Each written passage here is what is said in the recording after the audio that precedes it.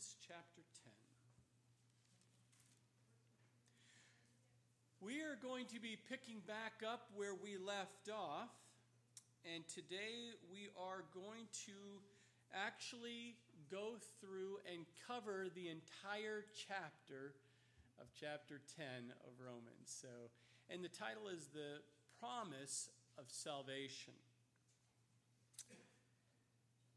Now, Paul in chapter 9, if you remember, talked about God's sovereignty, God's responsibility in the promise of salvation that he spoke from the beginning of time. And he also spoke in chapter 9 about how his sovereignty and how he was working through in the past and the future with the nation of Israel and with the Gentiles when it comes to the promise of salvation. The ability to have a personal relationship with God himself. Now in chapter 10, we are going to see the other side of the coin of that promise of salvation. There's God's responsibility or God's sovereignty in how he will and what he will do. But today we're going to see the other side of that coin, and that is human responsibility in regards to the promise of salvation. And we are going to see Paul, again, continuing on the theme of working through what God is doing through Israel and the Gentiles when it comes to the promise of salvation. And you realize as you study the Word in the Old Testament and in the New Testament, he obviously, all the writers refer back to the Old Testament. And for centuries, the Jewish people knew exactly what the Old Testament said. The writings. They knew what the law said, and they knew that and understood that God was promising that the Messiah would be coming to this world. God himself, in the flesh, would be coming.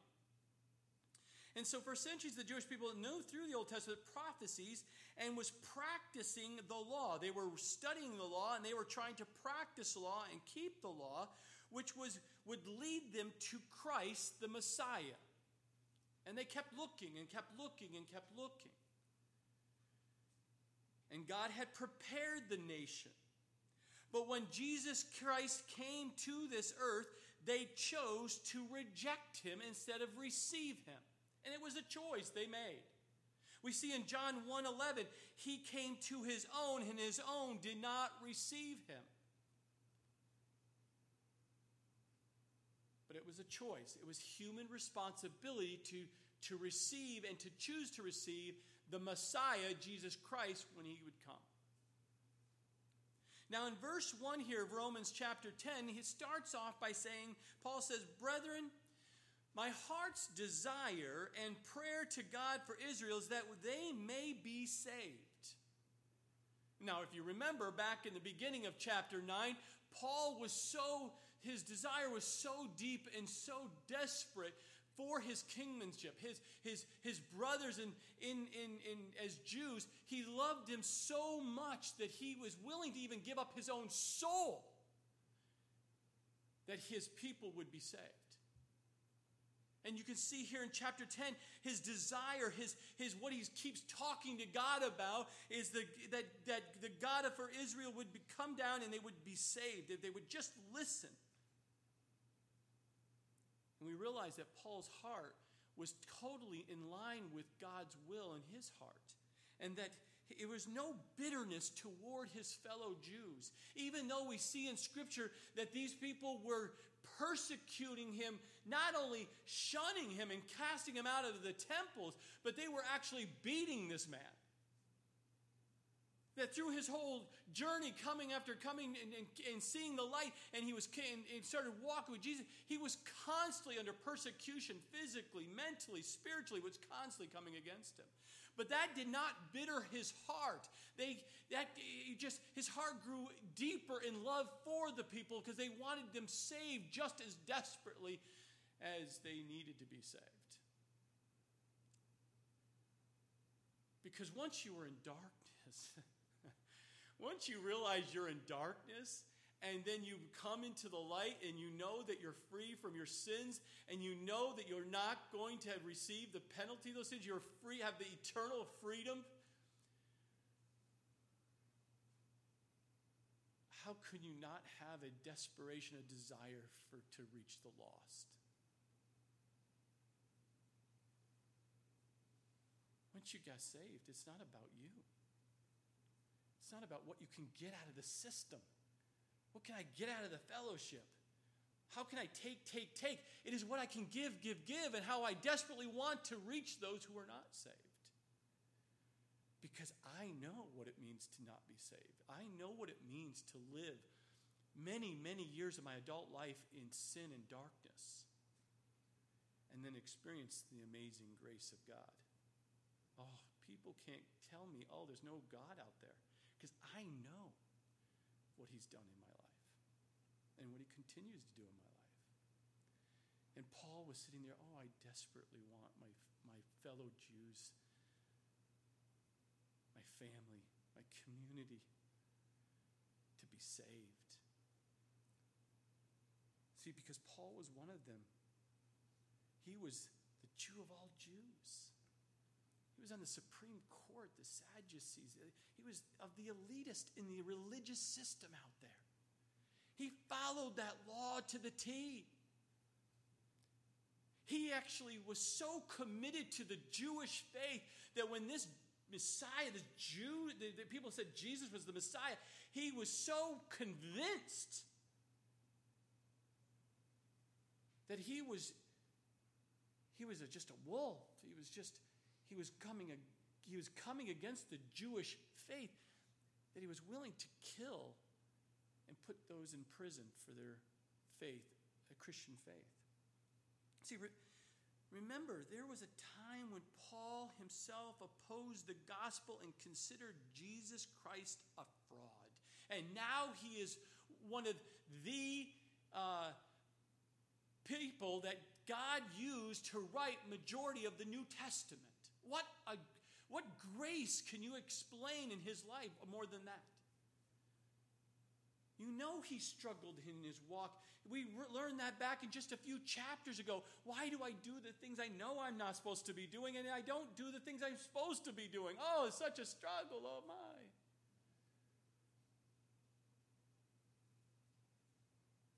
And then he came to this foundation in his life. He says, it's not about me. And it's not about my past. Because my past does not dictate my future. Jesus dictates my future. And what his plan for my life is all that matters. It doesn't matter what I want. And so he got that settled in his heart. And then we saw, and he brought it out here in chapter 9 and now in chapter 10. See, the Jews thought they did not need salvation. Oh, yes, the Gentiles needed salvation. They're just dogs. Of course they need God. Not us. We've got our faith. We have this religious thing down. We religiously go to church every Sunday or every Saturday, every Sabbath, in the temple. We do all the festivals. We keep it all. So they weren't looking for a Savior. They wanted to keep their religion going. But if you would have asked them, do you want a political savior to get us out of the Roman grip, the government grip? Absolutely, that's what they were looking for. Is there anything new under the sun today? People are not looking for a savior, Jesus Christ. They're looking for a political savior to take them out of the grips of the government. How did that work for the Jews? It didn't work. We need a Savior, a spiritual salvation from our own sins. That is what we need. So why did Israel stumble over the stone that we saw in Romans chapter 9, verse 32? That cornerstone who we know is Jesus Christ. Why were they stumbling over that stone? Why would they have the rejection of salvation? Well, we see in verse 2 of chapter 10, they were ignorant. We see a few ignorances here coming out of their life, and it was exposed by Paul here. It says, first, he says in verse 2, for I bear them witness that they have a zeal for God, but not according to knowledge. See, even today, if you've ever met an Orthodox Jew, they have tremendous zeal for God. Oh, they have a tremendous zeal for God. Even today, we see the Jews are still ignorant of the knowledge of God. See, based on their traditions, based on rules and regulations that they came up with over these years, they added to the Word of God. They brought this oral law, which was called the Menishah or the Talmud. They added to the Word of God because they wanted it all spelled out. They all added all these do's and don'ts of what they can or cannot do. And what happened is they put that oral law that they created at a higher plateau or a higher priority than the basis, the foundation of God's Word. Now, don't get me wrong, some traditions are good. We even have some traditions. We have some routines here that we do. But we do not put them above God's Word. And we don't do anything that's going to conflict with God's Word. We don't ever want to do that. But the Jews, they lived by their man-made rules. They became very zealous around their rules and regulations. But this type of zeal resulted in the rejection of salvation and not receiving the promise of salvation. See, we are not to just have knowledge of the Word of God. Oh, there's many out there that can quote you the Scriptures, and they can turn it on just like that. Ask Satan, he can do it. But we are not just to know the knowledge of God. We are to have an intimate relationship with God Himself Almighty. It's about a relationship, not about a religion. So are we zealous for God's Word? Do we put man's religions and traditions and ways at a higher priority than God's Word? No, we are to not. It's like, if we do that, it's like, oh yes, you get a lot of heat, but no light. And unfortunately, many today think their religious and good works will save them, when actually these practices are keeping them from being saved.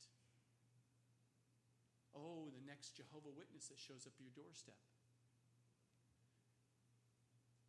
What peace you can have to say, I am at peace. I am positionally right with God because I put my trust, my faith in Jesus Christ. How's your work working out for you? Let me tell you, do you have the peace? Do you have the security? Or do you have to keep knocking on a few more doors before you think you've earned your way to heaven? See, you don't have to knock on doors. You don't have to come to church. You don't have to do anything. You just have to believe. But every other religion, you have to do something to earn, to try to work your way. And we'll see it very clearly as Paul continues it. But remember, you can be so sincere, so devout in your religion. But remember, sincerity and devotion will never save your soul.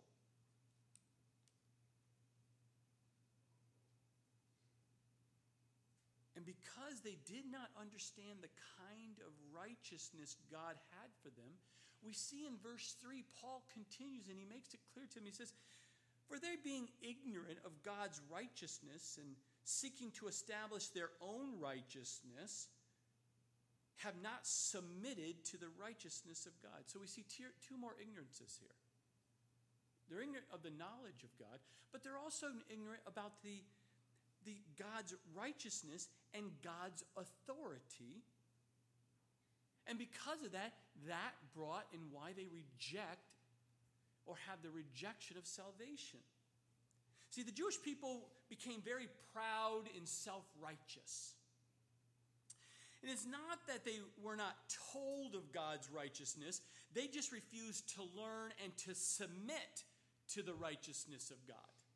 So many people out there today know the things of God. They've heard things of God's word. It's been shared on radio. It's been shared by their neighbors. It's been shared by their family members.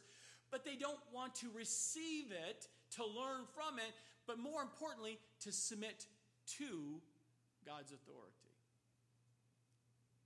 Oh, so many people claim to be Christians, but when you ask them, is he your Lord or just Savior? Oh, I want to be saved from hell, but God, you can't tell me how to live my life. Oh, those are conflicting and butting head moments right there. That's the struggle, the spiritual struggle between the flesh and the spirit. When you're not willing to be submissive to the God's authority in your life. And so Paul makes it very clear to them that, you're just ignorant to what God's righteousness is here. See, Israel had so many opportunities to be saved, but they were seeking to establish their own way and their own truth. They would not submit to God and would not admit their sins and trust in the Savior that God sent. They would not submit to him.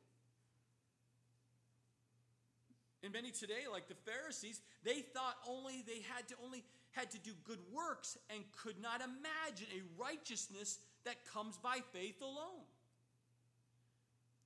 You mean just trust God and that's it? Just believe in what his word says and that's it? Oh no, I got to do something. I got to do something.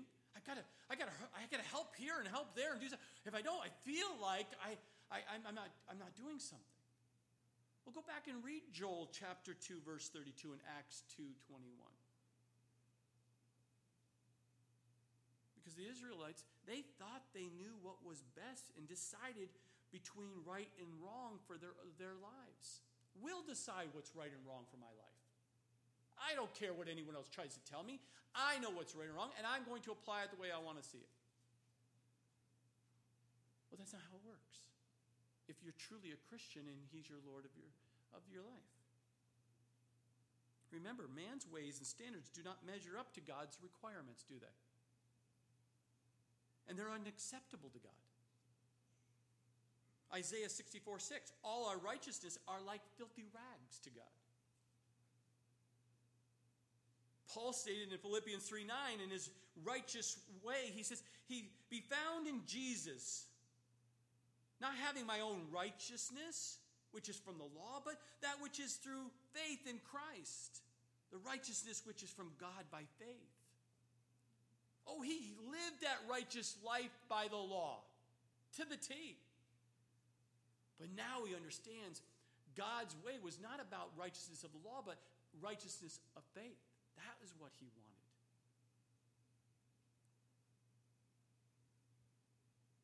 Romans 3:20, therefore by the deeds of the law no flesh will be justified in his sight, for by the law is the knowledge of sin. See, God's righteousness is established for all people through faith in Jesus Christ. For all people. God is truly an equal opportunity Savior, is he not? He died for the whole world.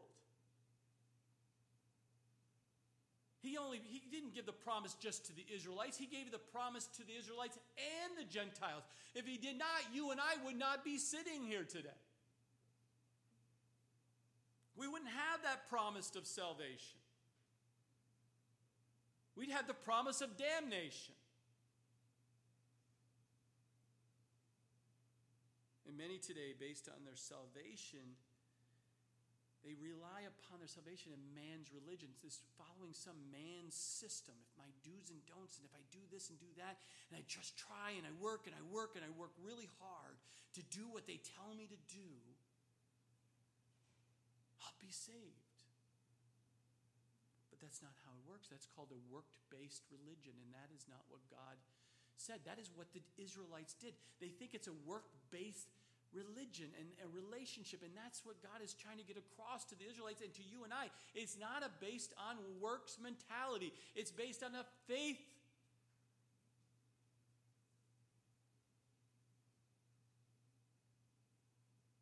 Our righteousness is based on the finished work of Christ on the cross. a relationship through faith with Jesus Christ, who wipes our sin slate clean, who places us in our new position in Christ, who imparts his righteousness inside you.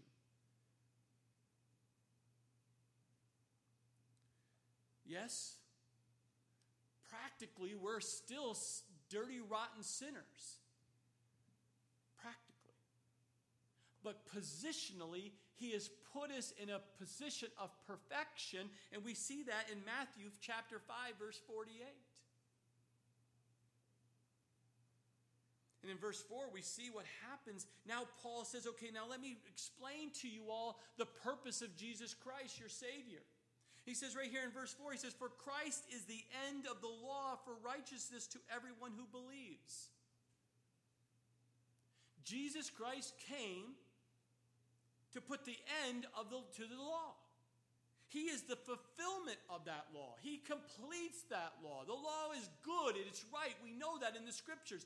It was good as a tutor. It was good for you to teach and good to show and kind of create some boundaries. But I have come to fulfill that law. See, the Jewish religion pointed to the coming Messiah. And he did that through their festivals. They did that through their covenants. They did that through the priesthood. They did that through the sacrifices. They did that even through the temple services. All of that was pointing to the fact that the Messiah was coming and to prepare them. The law told them clearly that they were sinners and in need of a Savior. And instead of letting the law bring them to Christ, they chose to worship their law and reject their Savior. Matthew 5, 17 and 18. Do not think that I came to destroy the law or the prophets. I did not come to destroy, but to fulfill. For surely I say to you, till heaven and earth pass away, one jot or one tittle will by no means pass from the law till it all is fulfilled. Galatians 3, verses 24 and 20 through 26. Therefore, the law was our tutor to bring us to Christ. The law was to bring us to Christ, that we might be justified by faith. But after faith has come, we no longer are under a tutor, but for you are all sons and daughters of God through faith in Christ Jesus. That's our new position. We're a child of God. We're in his family. What a blessing. What grace, is it not? Law cannot make me righteous. It's just a sign, a tutor. For sinners on the road of life, pointing the way to Jesus Christ as Savior, who can give us righteousness.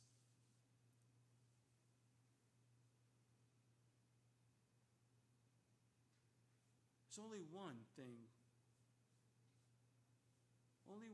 can do so, and that is my faith in Jesus Christ. See, God imparts his righteousness to me by faith in him and him alone. So remember, if you think today you can improve in somehow, some way, you can improve or you can work hard enough, or do it some better way, or you've got it, I'm going to do it my way, and it's just God is just going to have to accept it. Just hear me clearly in such a loving way, I hope. I say this very lovingly. If you really believe you can work your way to heaven, if you really believe that you think you're smart enough and you're clever enough and you know it all, and you're so smart that God is just going to, of course, receive me, of course, accept me, let me gently let you know that you're lost today and that you're on the wrong road. You need to repent, change, and go 180 degrees and go to Jesus. Come to him today. Because your path that you're on right now is leading you to destruction. It really is. just like the Israelites, it was leading them to destruction because they were relying upon their own righteousness. It's called self-righteousness. In verse 5, we see that Paul now gives a contrast for them. So it's very clear to them the difference between what they were doing, the law of righteousness, versus the faith of righteousness. In verse 5, he uses something from the Old Testament, so they are very clear in understanding. He says, "For Moses writes about the righteousness which is of the law." And he quotes here, "The man who does those things shall live by them." He says, remember, the righteousness of the law was based on what man must do or not do. But the righteousness of faith is based on what Jesus has already done for you and I. The finished work of Christ on the cross forms the basis of my righteousness standing before God. His work is complete. It is finished. We do not have to earn it. And so he's saying to them, if you're going to live and base your righteousness, your right relationship with God based on the law, based on what you can do or not do, you're going to have to continue to live like that. Day in, day out, you're going to have to really struggle and strive to keep that happening. How is it going for you? Have you been living a perfect Christian life every day? Do you wake up every morning in just a great space and say, "Oh, honey, I love you. You're such a great husband. You're loving me. Oh, my wife is so perfect. My kids are so perfect. My job is so perfect."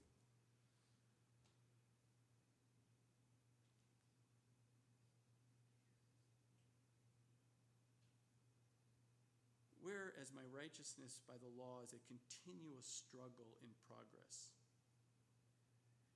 And if you want to keep the law, you must live by the law every day, every moment of the day, 24/7, 365 days a year, for the rest of your life. Is that not a weight and a burden on you, just the thought of that? If you just take one day off, make one mistake, you've missed the whole thing. James 2:10 said, "For whoever shall keep the whole law and yet stumble in one point, he is guilty of all." What's the difference between the law and the Spirit? See, remember when the law came down with Moses? 3,000 people died. 3,000 people died. Go back and you can look at Exodus 32:28. But when the Spirit came and descended in Acts 2:41, what happened? 3,000 people were saved. We want the Spirit to come, do we not? We want to be saved. Paul said in 2 Corinthians 3:6, "Who also made us sufficient as ministers of the new covenant, not of the letter, but of the Spirit. For the letter kills, but the Spirit gives life." See, remember, legalism in your life, or in our church, or churches, or in our communities will always lead to death.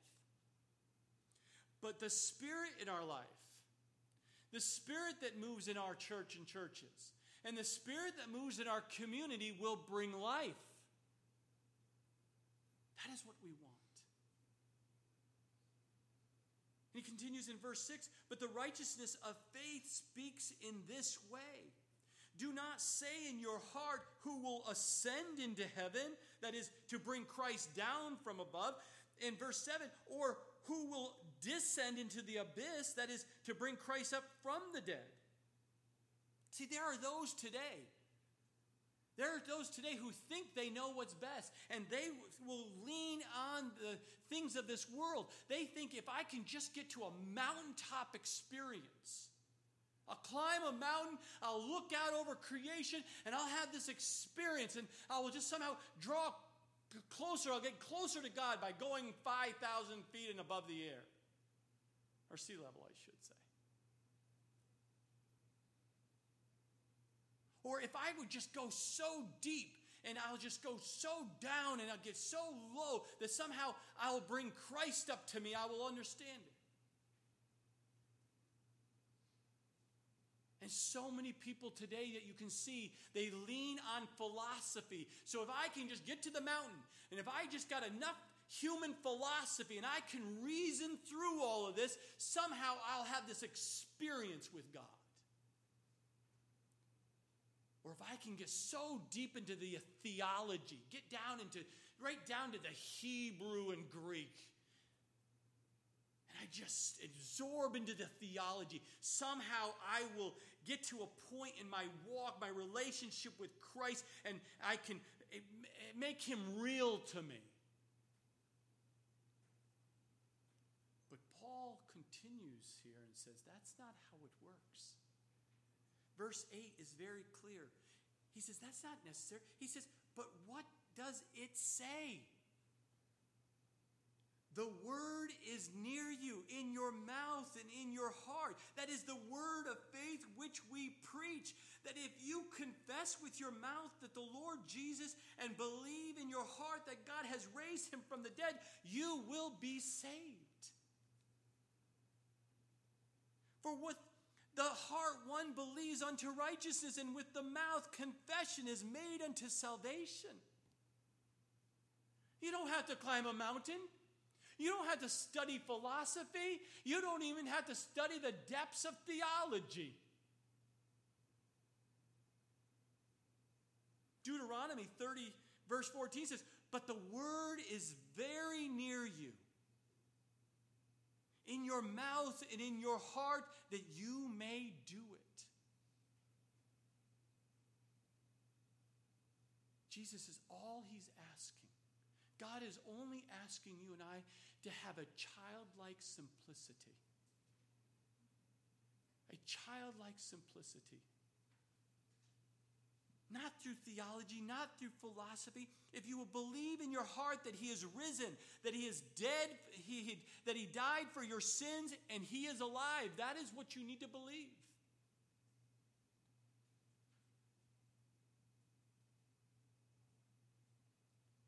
And when you believe that, all of a sudden, we see in the scripture here that out of that childlike simplicity of heart, confession will come out of your mouth. Because what comes out of your mouth is from what? Say it with me. Your heart. So when your heart has been changed, you will have no problem confessing to anybody at any point, anywhere, that Jesus is your God. That he is your Savior. That he died for your sins. And that he is alive today. And that he's coming back for you and I to bring us home to heaven. You will have no problem saying that at all.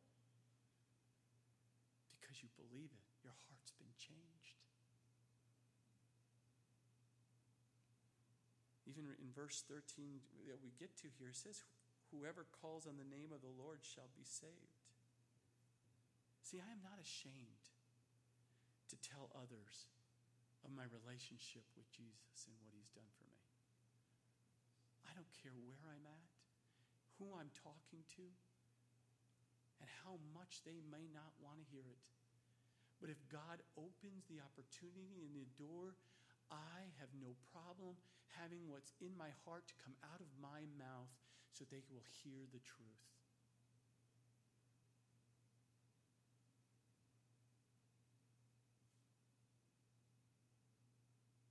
See, if the word is near you, it's right at the tip of your tongue, then you as a sinner does not need to perform difficult works in order to be saved. All he and she has to do is just believe in Christ. And he'll save you. Why? Because he keeps his word. Oh, I hope you remember that our God is a merciful God. That no one who has called upon the name of the Lord from the heart has been turned away.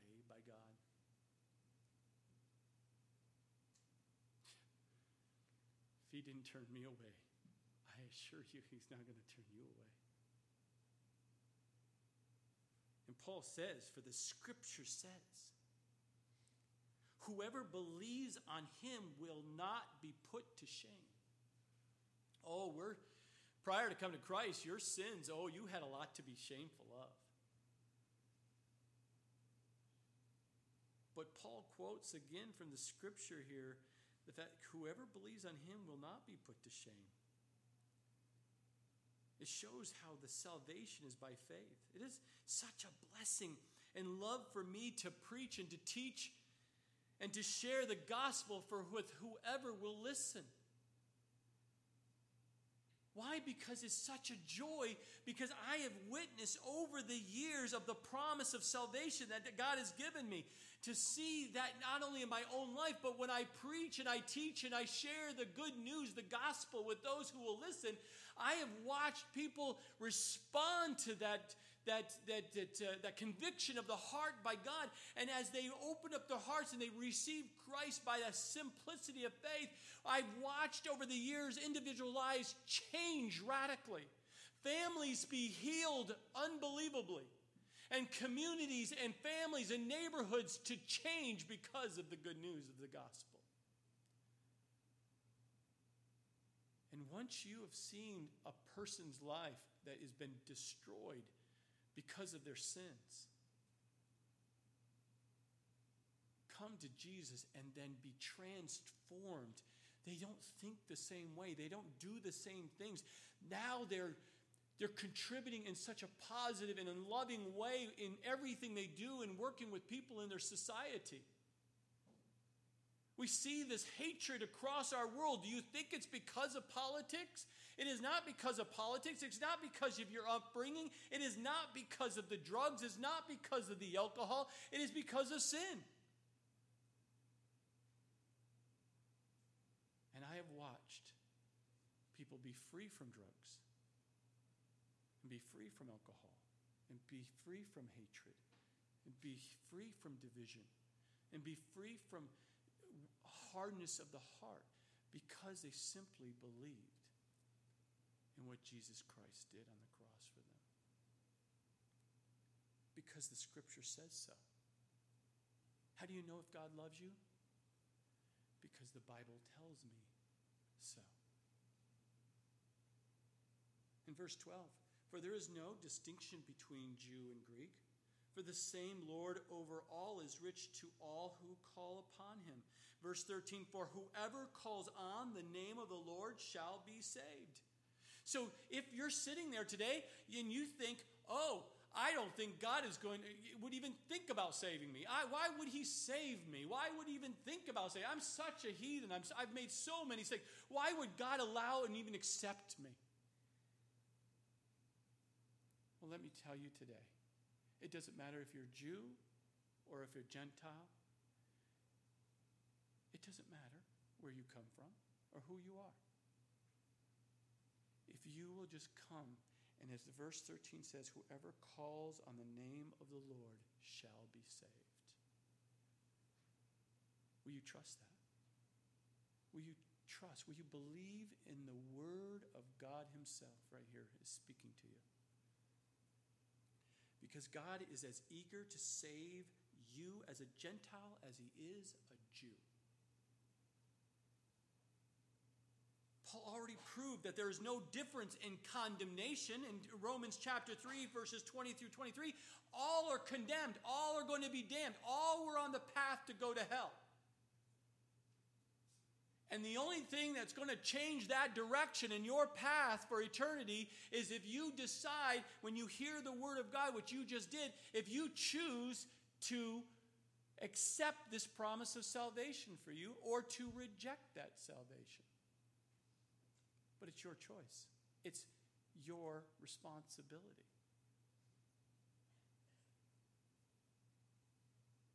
Instead, so many people that think the Jews have some special righteousness of their own through the law. And Paul's making it very clear, and we know in the scriptures that that's not true, that all of us have the the same righteousness promised before us, the promise of salvation, if we would just believe.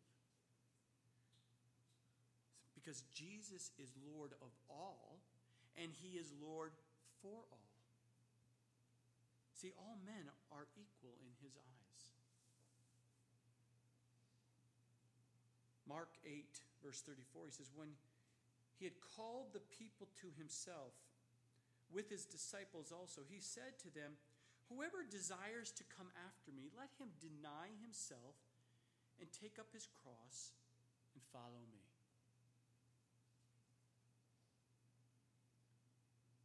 Will you? Have you?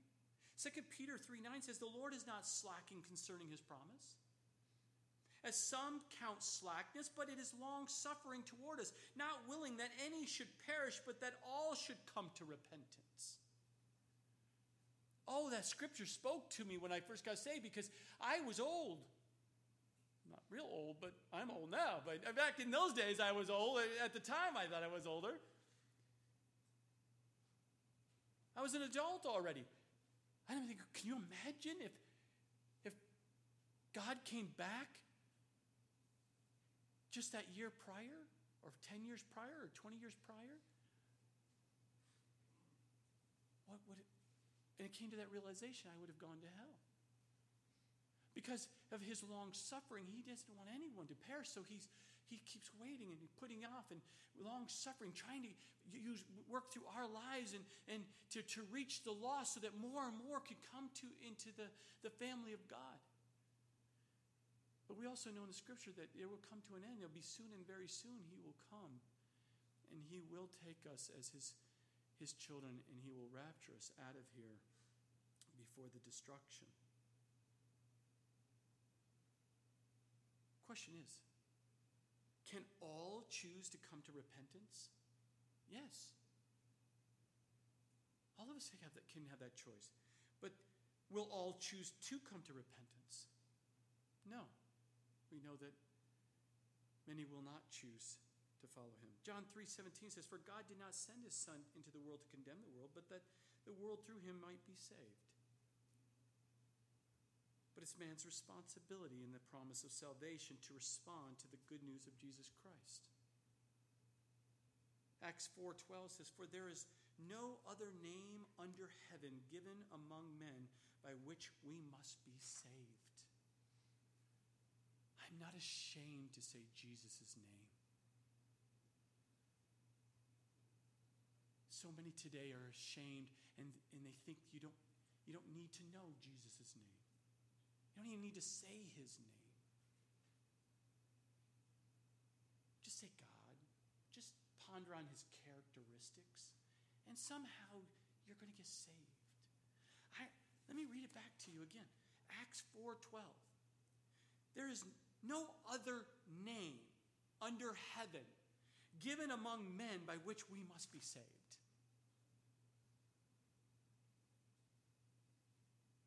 In verse 14, Paul then outlines a remedy for salvation. This rejection that the Israelites were doing. The Jews were rejecting those were just rejecting. So what was the remedy? What's the solution to you? And he's going to give them a solution. He wasn't going to sit there and tell them, you're going to be condemned to hell. You're not doing it right. You're in your own self-righteousness. There is no hope for it. He didn't do that. That's not love. He loves these people. So he says, okay, here's the remedy. He says in verse 14, how then shall they call on him in whom they have not believed? And how shall they believe in him whom they have not heard? How shall they hear without a preacher? And how shall they preach unless they are sent? As it is written, how beautiful are the feet of those who preach the gospel of peace, who bring glad tidings of good things. He says, you know how I'm going to reach you as the Jewish people, all my Jewish friends? How am I going to reach the Gentiles? I'm going to send my people out throughout the world to share the good news. The only way an unbelieving Jew can be saved is by calling on the Lord. But before they can call on him, they must believe. For the Jew, this meant they would have to believe Jesus Christ of Nazareth is truly the Son of God, the Messiah of Israel that God was promising them. And it also meant believing in his death and resurrection, and that's where we saw in verses 9 and 10 here in chapter 10. But in order to believe, they must hear the word of God. And for it is the word that creates faith in the heart of the hearer that we see here in verse 17. And this meant that a messenger of the word must be sent. And it is the Lord who does the sending. We see in Acts chapter 1, verses 1 through 3, Paul was called and sent by God to preach the word to the Gentiles. And I love to preach. I love to share the gospel. And I will not let anyone or anything stop me from doing what God has called me to do, and that is to preach the word of God and to share the good news with those who are lost. And I pray that God has put it on your heart as well and is sending you out into your families, into your communities, into your jobs, into wherever you go for vacation, wherever it may be, that you understand that he's sending you there because he wants you to share the good news with those he brings across your path. To do the work of an evangelist. Even though you may not have that special gift, but he still calls us to do the work of an evangelist, and that is live our life so that we are a light and salt to those who are watching our life.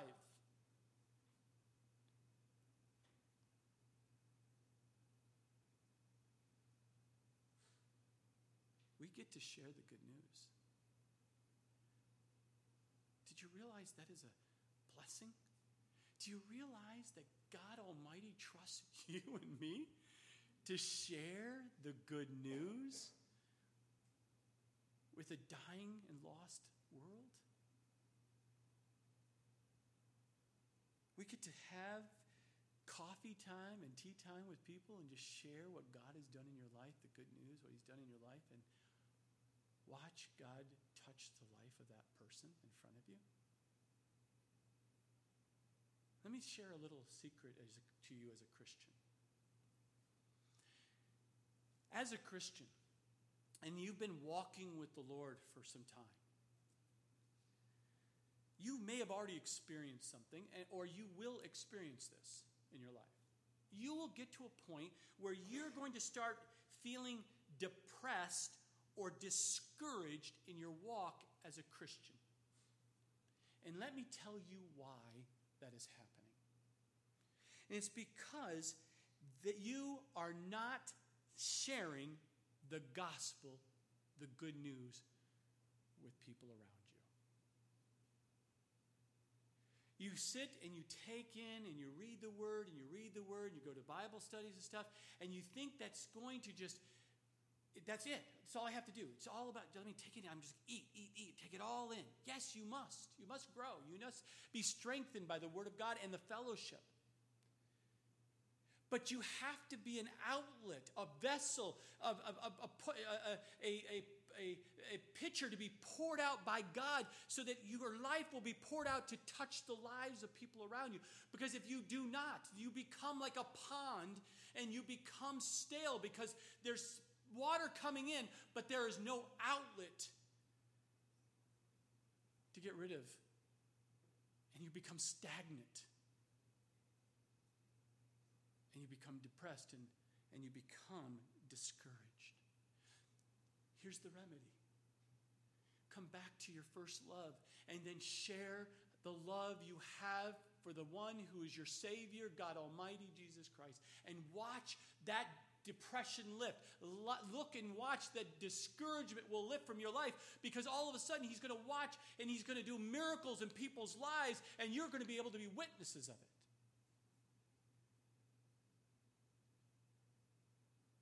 Because you see God working in and through your life. Because the more you think about yourself, the more miserable you'll become. But the more you think of others, watch what God will do. Verse 16, but they have not all obeyed the gospel. God shared the gospel. God shared the truth with his people. For Isaiah says, Lord, who has believed our report? He's telling us there, yes. And we see it in Isaiah 53:1. Paul quotes it and he says, yes, in Isaiah prophesied that all of those who would hear the gospel would not choose to believe.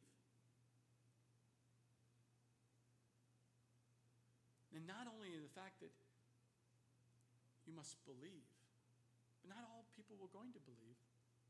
But not only that you must believe, but you need to obey. Because not to believe on Christ is to disobey God. Because God has called us to believe.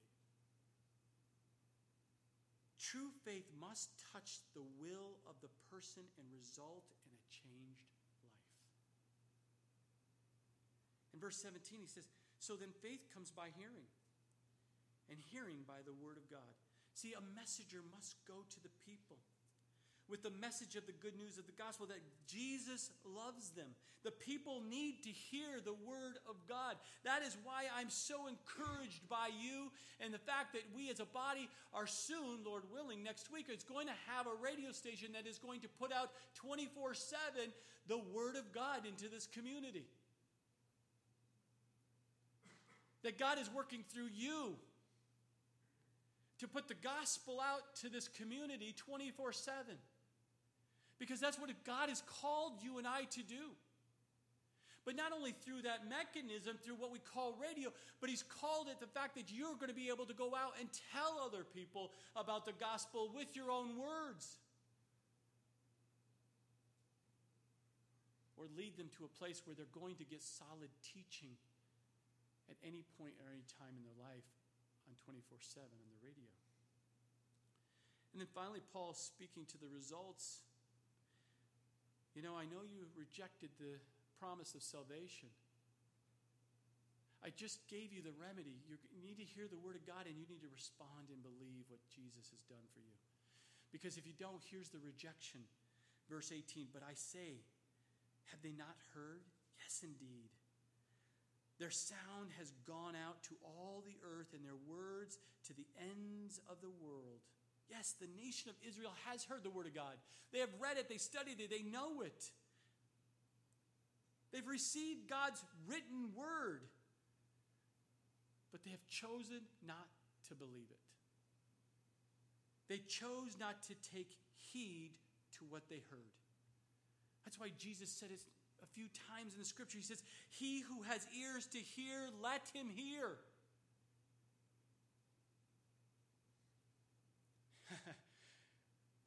It's so true. Husband, did you hear me? Oh, yeah, I hear you. I hear your wife. I hear you. No, do you hear what I just said? There's a difference between I've heard something versus actually hear and take heed to what was said. You guys, are you tracking with me here? Jesus is saying, just don't hear what I'm saying through this mouthpiece up here, but hear it and take heed of it. Receive it. And then verse 19, but I say, did Israel not know? First, Moses says, I will provoke you to jealousy by those who are not a nation. I will move you to anger by a foolish nation.